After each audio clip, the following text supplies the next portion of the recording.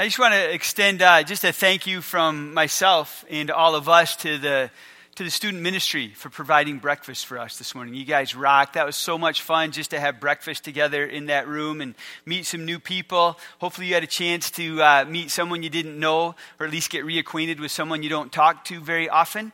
I certainly did. By the way, my name's Matt, right there. See that? My name's Matt, and I think it's kind of cool we got name tags on. I really love that, because then I don't, like when it escapes me, I just have to oh, I know who that is. So we should just wear these every week. But I'm going to take mine off now so I don't wear it out in public. Yeah, so that was fun. That was fun having breakfast together like that. I'm going to ask you a question. Do you remember the first time that you ever saw or climbed a mountain? Do you remember when that happened for you in your life? For those of you who grew up locally, maybe it was like Mount Pisgah or Mount Baldhead. That was your first experience with a mountain, of conquering a mountain, summiting a mountain, looking out over the vast terrain from such a high peak. Maybe coming here is like this is the highest spot in Holland Township. This is like Mount Victory right here. So look out over the horizons and you could see forever. For me, I was trying to think about that. What was my first experience with what I thought was sort of like a mountain? And I think my brother Dave's here this morning. Everybody say hi to Dave. And remember the School in the Hole? We called it the School in the Hole. It was like the Christian elementary school up in our area in the day, and it was down in this hollow, and it had this huge hill. I mean, I thought it was huge at the time. That's where everyone would go sledding in the winters. We would go to the School in the Hole, and it took forever to climb up this thing. But up at the top, you could see forever. And to me, that was the first mountain when I was a little kid. Maybe, it was the Sleeping Bear Sand Dunes. Remember that if you've ever been to the Sleeping Bear Sand Dunes and you're climbing that hill, or maybe to Silver Lake, climbing up those sand dunes, that's kind of like your first mountain experience. I remember Dad would take us fishing on the Manistee River. Remember that? We'd go down below the Tippy Dam, and we'd have to hike in the dark, and then we'd kind of come out on this, felt to me like a ridge. It was probably perspective. It probably wasn't, but you could see across this valley and see the river winding through it. All these little mountain, experiences I had growing up. But, and then there's if you ever drive to Florida, you drive through Kentucky and Tennessee, maybe into Georgia, feel like you're in the mountains. But for me, the very first time I ever experienced what I would call a real mountain experience was really 25 years ago. 25 years ago, it was 1993. I was 23 years old, a rookie youth pastor at Grace Reformed Church here in Holland, and we were taking our youth group out to Colorado for the Colorado Challenge. And that's where our youth group is going this summer, and I'm super excited about that because it's a special place. And I'm excited that our kids, and the money that you generously donated this morning is helping support that trip this summer for our high school students to go out to Colorado. But I remember I'd never been to the real mountains before, and so I was super excited. And I remember we drove the first day, all day, got as far as Kearney, Nebraska, stayed overnight at a church in Kearney. Then the next morning you jump in the 15-passenger vans, and Nebraska's boring. Iowa's boring, Nebraska's boring. You start turning down towards Denver, and on the horizon, I started to see white. I thought they were clouds, really low clouds on the horizon. But then as you keep driving closer and closer, they come into focus. It's actually mountains. Mountains with snow on them, some of them.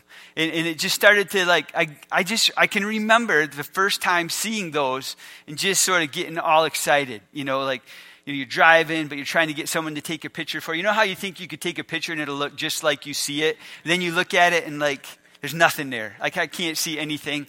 But it was just super exciting. And, then we get down to Denver, then we head down to Colorado Springs, and you're in the Pikes Peak vicinity, and we drive up to camp, and camp is at 9,000 above sea level. And then there's this cool, hike in camp up to Soldiers Mountain. Some of you have been up to Soldiers Mountain. There's a cross at the top of Soldiers Mountain. You could look out forever. Then on that trip, we drove up Pikes Peak. And Pikes Peak's 14,100 some feet, elevation. I think that's probably the highest mountain that I've ever stood atop of. I mean, I've flown over mountains, but I think that's the highest mountain I've ever stood atop of. Like, anybody been on a higher mountain, higher than 14,000? You guys have. All right. Anybody else? Steve? Anybody? It's awesome to be up that high. And, there's just something majestic. There's something mysterious. There's something sort of spiritual about mountains and being especially on top of a mountain. This sense of awe, this sense of perspective, right? And maybe this sense of peace. And maybe that has something to do with you're literally above all the distractions of life. You've risen above all the distractions of life and you have perspective. There's just something about the high places, right? The high places that just sort of lend themselves to feeling closer to God. It's almost like if you imagine God's up in heaven, like, now I'm closer to him. But we know he's not just up in heaven, he's in here, but you feel closer to him somehow in this special way. And there's a reason we use the phrase, right? Mountaintop experiences. There's something special about being on top of a mountain that experience is unlike any other. We took our youth group out to the Colorado Challenge like year after year after year there for a while because like God he showed up in a special way, it seemed, on top of that mountain. And I've got all kinds of stories of these God encounters up on top of this mountain. Some of you guys have stories of sitting atop of Soldiers Mountain and just having these moments, with the Lord. Like, there's just something special about mountains. And in the Bible, that's true as well. That's true in the scriptures. There's significant, special, sacred encounters that happen up on the mountains. When God delivered the 10 Commandments, you remember that story when he delivered the 10 Commandments to Moses on Mount Horeb, or sometimes we refer to it as Mount Sinai? The mountain was sort of shrouded, in smoke, and it shook violently, and the people could hear thunder from down below. Or centuries later, remember when Elijah was up on that same mountain and there's the earthquake and there's the fire and there's the, all this stuff. And then in the little still whisper, God shows up and has an experience with Elijah. Isaiah prophesied that the sacred mountain, Mount Zion, that someday it would be the site of a feast unlike any feast in the history of the world. And it's on that mountain that God will destroy death forever. Jesus and his disciples had many encounters and moments together on the Mount of Olives. There's just something about mountains. And today's story that I want to look at is a mountain story. So if you have a Bible, turn to Mark chapter 9 or find it on your Bible app or however you like to follow along. Some of this will be on the screen as well. But it's a mountain story, Mark 9. And we're continuing our series, right? We're in this series during Lent. It's called Following the King. This is our Lent series leading us up to Easter, and we're inviting everybody to read the Gospel of Mark together. And we're encouraging and inviting everybody to read, like if you read just 2 chapters a week, we'll get through the whole Gospel of Mark by the time we get to Easter. And we're following our King. Literally, that's what our goal is in this series. We're following our King through the Gospel of Mark, asking questions like, what is our King like? What does our King have to say? How does our King do things? Because we really want to be like him and we really want to do the kinds of things he does. So that's what we're paying attention to as we journey through the Gospel of Mark. And this week, we're in Mark chapter 9 and 10. And every Sunday when we get up here, we just are preaching out of the overflow of those 2 chapters. Oh, not 7 and 8. It's 9 and 10. Thanks, Pete. I forgot to change that slide. Mark 9 and 10 is where we're at. But every Sunday when we get up here, we're just preaching out of the overflow of what we've been reading. And there's so much we're not talking about, right? There's so much in the Gospel of Mark we're not talking about from up front. We're trusting you're reading it. We're trusting you're interacting with it and following the King on this journey towards Jerusalem, towards the cross. So with that in mind, let's pray, then we're going to dive in. Father, thank you that we could gather here today as family. We could gather here today as brothers and sisters. Lord, we acknowledge you as our Father, and as a good Father, we know that you have good things for us. And we believe that this morning you have good things that you want to impress upon us, that you want to reveal to us, that you want to open our eyes to and invite us into. Lord, we are listening. We are listening. We believe in the power of this book. We believe in the power of the Holy Spirit. We believe we have everything this book says we have. We believe that we can do the things that you say we can do, that we are who you say we are. And I pray that we get grounded in that this morning. I humbly ask, Lord, that you would speak through me. But I humbly ask that you would speak even beyond me and that the Holy Spirit would speak directly to each one of us. I pray that in Jesus' name. Amen. All right. Let me ask you another question. Do you guys remember kind of strolling down memory lane here today? Do you remember the first time maybe you ever looked through a microscope? I don't know when that would be in science, but the first time you looked through a microscope and maybe they put a little drop of blood on the slide and they put it under a microscope and it just looks like blood. And then you look at it through the microscope and there's things swimming around and things are alive, holy cow. Or maybe the first time you looked through a telescope. Have you ever looked through a really good telescope? So we look up in the night sky and we see the moon and it looks like it's about that big. And then you look at it through a telescope and it just comes to life and you see craters and you see all kinds of detail, in the moon. And suddenly, from those moments forward, everything now has potential to be more than it seems. Things are not just like they look. There's more to it than what you see. And that's sort of the heart of today's story. In Mark 9, verses 2 through 10, we're going to read that together. So here we go. So 6 days later, Jesus took Peter, James, and John and led them up a high mountain to be alone. In other versions, it says they were going up there to pray. As the men watched, in other versions there too, it says that they fell asleep because they were really tired. They do that sometimes. As the men watched, Jesus' appearance was transformed and his clothes became dazzling white, far whiter than any earthly bleach could ever make them. Then Elijah and Moses appeared and they began talking with Jesus.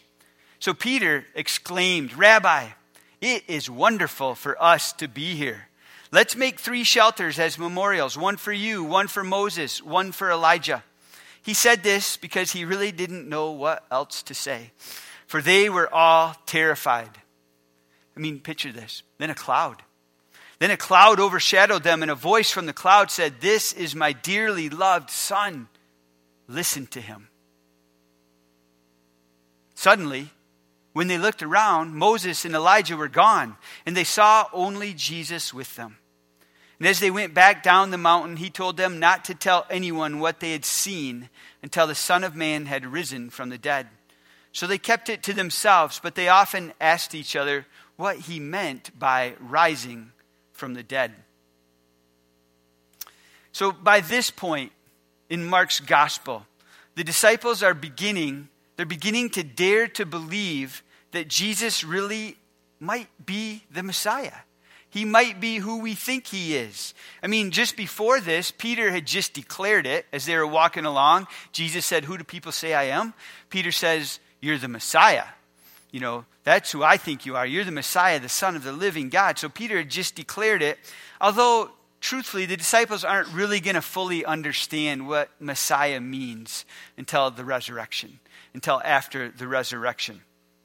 But this moment on the mountain certainly helped. It certainly helped their understanding.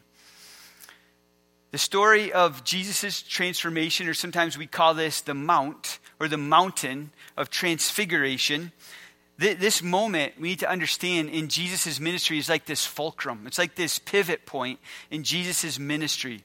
From this point forward, and you'll see this as you continue to read in the Gospel of Mark, from this point forward, Jesus sets his face towards Jerusalem and towards the cross. So at this pivot point, at this fulcrum point in Jesus' ministry, he goes up a mountain like he frequently did. He would go off on a mountainside or a hillside to pray. And he takes the leaders of the apostles with him. He takes Peter, James, and John up a mountain to pray. And at the top, whether the disciples are sleeping at this moment, I don't know, but without warning, Jesus begins to glow. Just imagine this. Imagine being there on top of this mountain. Jesus begins to glow. And not just glow, he begins to shine really brightly. In other Gospels, it says his face sort of changes. And not just shine brightly, but his clothes are like dazzling white, so white that you could never, ever bleach them to be any whiter than what they're looking at right now. And Peter, James, and John, they react probably like you and I would react. They're terrified. They're quaking in fear. Then, if that's not enough, then they see like two people appear out of nowhere. Like all of a sudden, Moses and Elijah, these two human symbols of the Old Testament, right? They're the personification of the law and the personification of the prophets. Kind of the two ways in which God has revealed himself up to this point. These guys show up. They show up there on top of this mountain, and they're standing there right in front of them. I think it's kind of interesting, just this is a side note, but both those guys, right? Moses and Elijah, both those guys sort of disappeared at the end of their lives. They sort of disappeared, like they didn't die in front of other people or witnesses. They were sort of taken away or sort of disappeared. I just think that's kind of interesting. But here, all of a sudden, they show up on top of this mountain. And if that's not already overwhelming, then this cloud appears. This cloud sort of shows up and shrouds the mountain. And it's like the weight of revelation of Jesus as the Messiah on this mountain just continues to build. And you're on top of this mountain, right, where God typically meets people, throughout the history of the Israelites. And then if that's not enough, you're on top of this mountain, Jesus starts glowing. And if that's not enough, then Moses and Elijah show up. And if that's not enough, now this cloud sort of envelops them. And this cloud, for Israelites, this cloud it's a weighty thing. It's a heavy thing. That the cloud was a symbol of the Shekinah glory of God. It's an indicator of God's divine presence in that place. I mean, you remember when the Israelites were wandering the wilderness. As they wandered the wilderness, there would be this pillar of cloud or this pillar of fire that would kind of hover, over them. And over, when they'd set up the tabernacle, sort of over the tabernacle, it was an indicator, a physical, tangible indicator that God was present, that he was dwelling in this moment, in this place. It was that kind of cloud. That kind of cloud enveloped them on this mountain. And James and Peter and John had to be wondering, what's God doing? Is he establishing like a new throne here on earth? Like, what is going on? And the truth is, he is. God was doing that, and he has done that. But where before the presence of God was represented, in the tabernacle, in the Holy of Holies, in a place, now the presence of God is represented in a person. In the person of Jesus Christ. Where Jesus is, the presence of God is. But then there's even more. It just keeps going. Like, if the cloud is not enough, now this voice speaks from the cloud. And they hear these words, "This is my son, whom I love. Listen to him." I mean, does some of that sound like familiar language? I mean, don't those words sound a little bit familiar? We've heard words like this before, haven't we, as we've read the Gospel of Mark? Jesus' baptism. Those sound a lot like the words that God used at Jesus' baptism, and they are. They're very similar, but they're also different. At Jesus' baptism, you have the Father speaking directly to the Son. The Father speaking directly to Jesus. As Jesus begins his public ministry, the Father is reminding the Son who he is. "You are my Son, whom I love. I'm really pleased with you." Those were the words that came, from the sky at Jesus' baptism. The Father wanted Jesus to know who he was. But now here, on the mountain of transfiguration, as Jesus is preparing now to set his face towards Jerusalem and towards the cross, the Father wants everyone else to know who Jesus is. He wants everyone else to know who the Son is. These words from the cloud, they're not spoken to Jesus. They're spoken to Peter and James and John, Moses and Elijah. God saying, "This is my Son. This is my beloved Son. This is my dearly loved Son. Listen to him." Listen to him. That's really good advice. That's God the Father laying down some really good advice. It's a command, actually. He's commanding the disciples then, and I think it's a good word for us as disciples today. He's telling, the Father's saying the most important thing you can do, the most important thing you can do in every moment, in every situation, is listen to my Son. Listen to him. I mean, Jesus isn't just the continuation and the completion, of the law and the prophets represented by Moses and Elijah. He's bigger than them. He is over them. Jesus is like the interpretive key.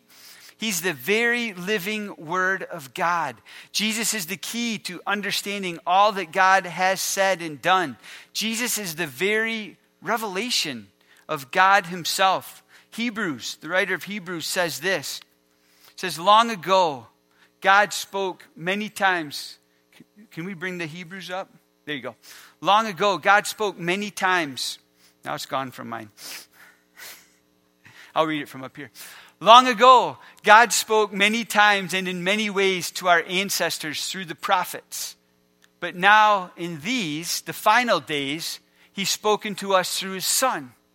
God has promised everything to the Son as an inheritance. And through the Son, he created the universe. Next slide. The Son, listen to this. The Son radiates God's own glory. And he expresses the very character of God. And he sustains everything by his mighty power of his command. When he had cleansed us from our sins, he sat down in the place of honor at the right hand of the majestic God in heaven. This person, Jesus, the Son, he's worth listening to. I think that's what God's trying to remind James and Peter and John and us of. He's worth listening to. He knows what he's talking about when he speaks.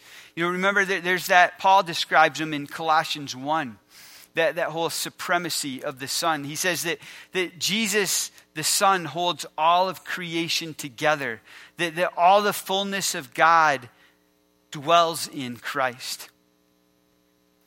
So the simple message then and today is this. Listen to him. Listen to him. Listen to him. Are you? Do you? Is your life revolve around listening to Jesus?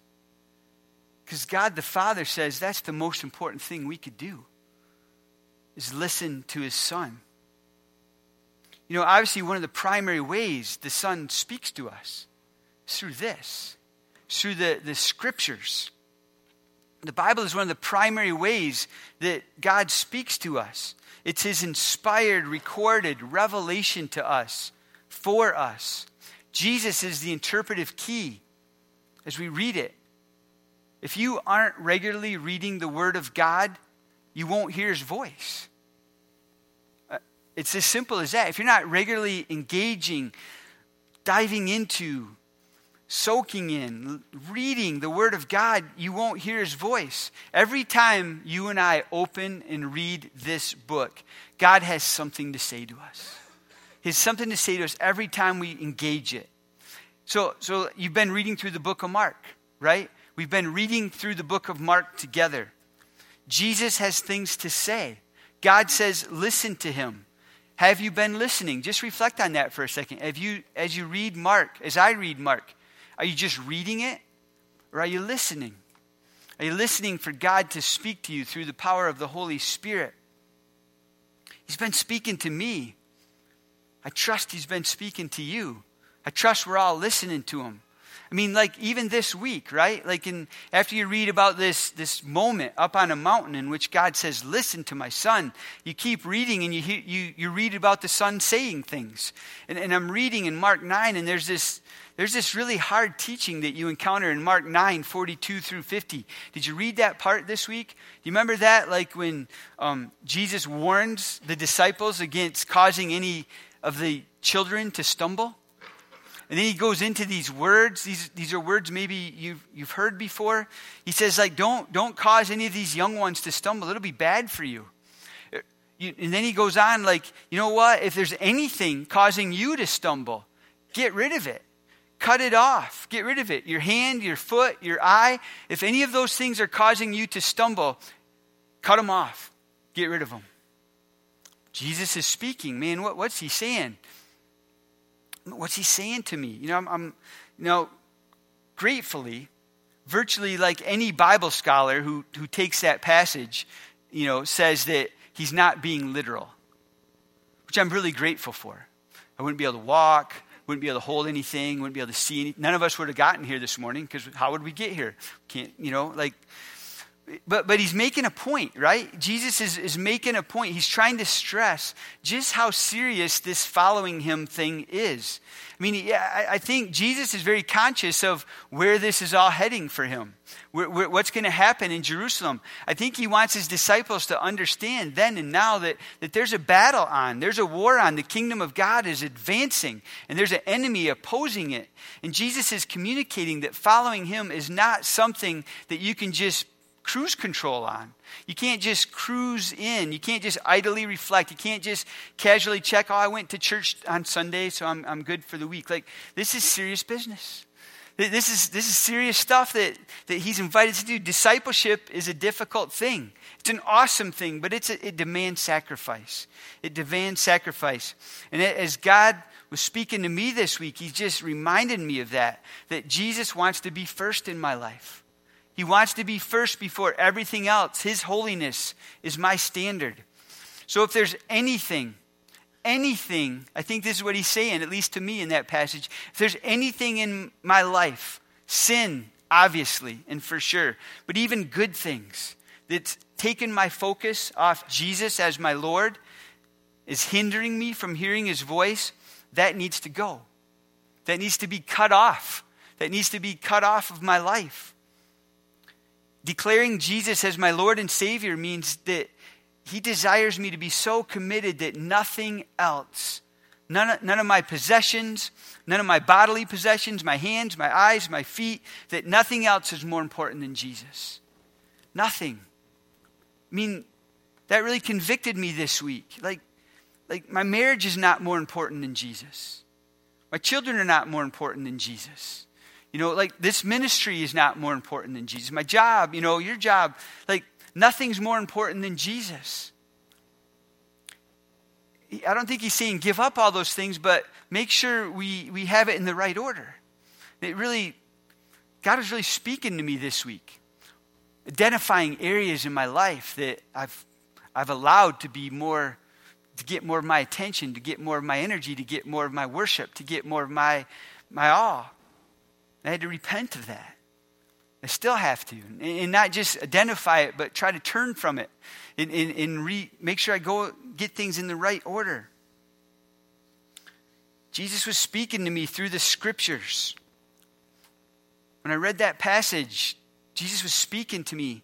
And I'm trying really hard to listen because that's what the Father said is the most important thing I can do is listen to him and respond to him. So the scriptures is a primary way God speaks to us. Jesus speaks to us. It's not the only way. He's not limited to just the written word. God, Jesus helps me understand the word as I read it, but he also speaks directly to me through the Holy Spirit as well, because this same Jesus now indwells us through the power of the Holy Spirit. And that's why, like in John 10, can you go to John 10:27? My sheep listen to my voice. I know them, and they follow me. That implies that Jesus, he speaks directly to his sheep, and we're his sheep. He's our shepherd. We can listen to his voice. There's just something about this moment up on this mountain of transfiguration that just grabbed me this week. And I think God is using that moment to remind us right now in this moment, just like he reminded the leaders of the apostles then, he's reminding us as disciples today that the most important thing to being a disciple is listening to Jesus and then doing what he says. It's as simple and as hard as that. Just listen to Jesus and do what he says.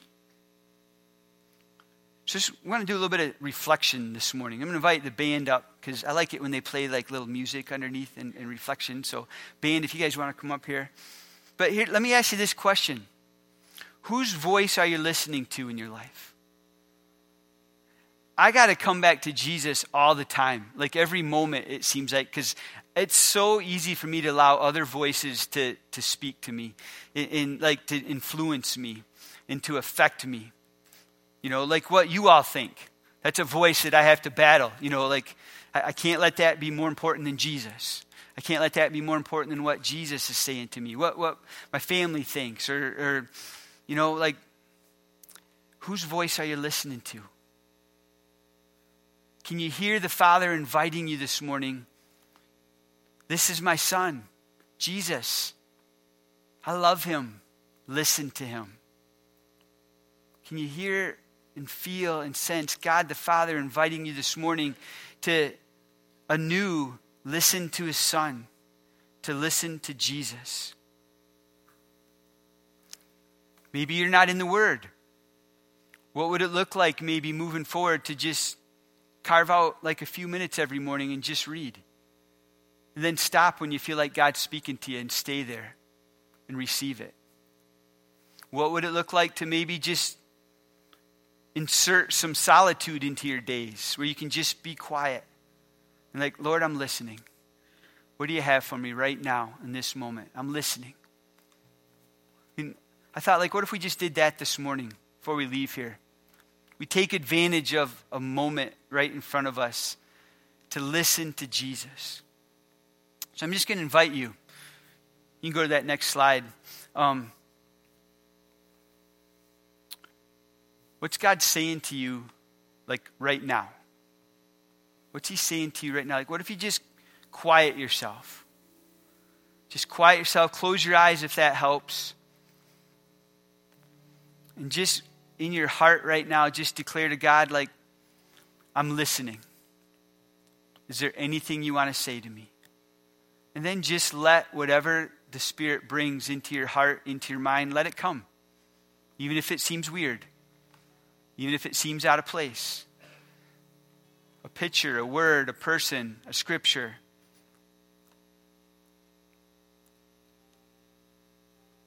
Lord, speak to us. We're listening. What do you want to say to each one of us this morning?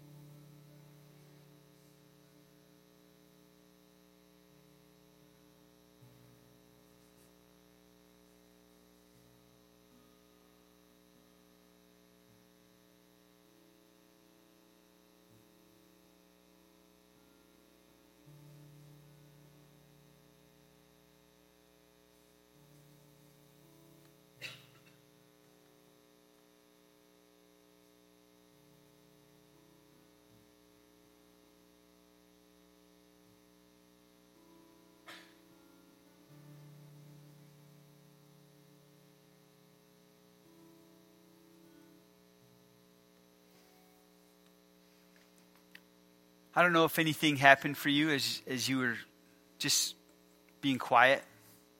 Maybe for you it's like nothing. It's okay.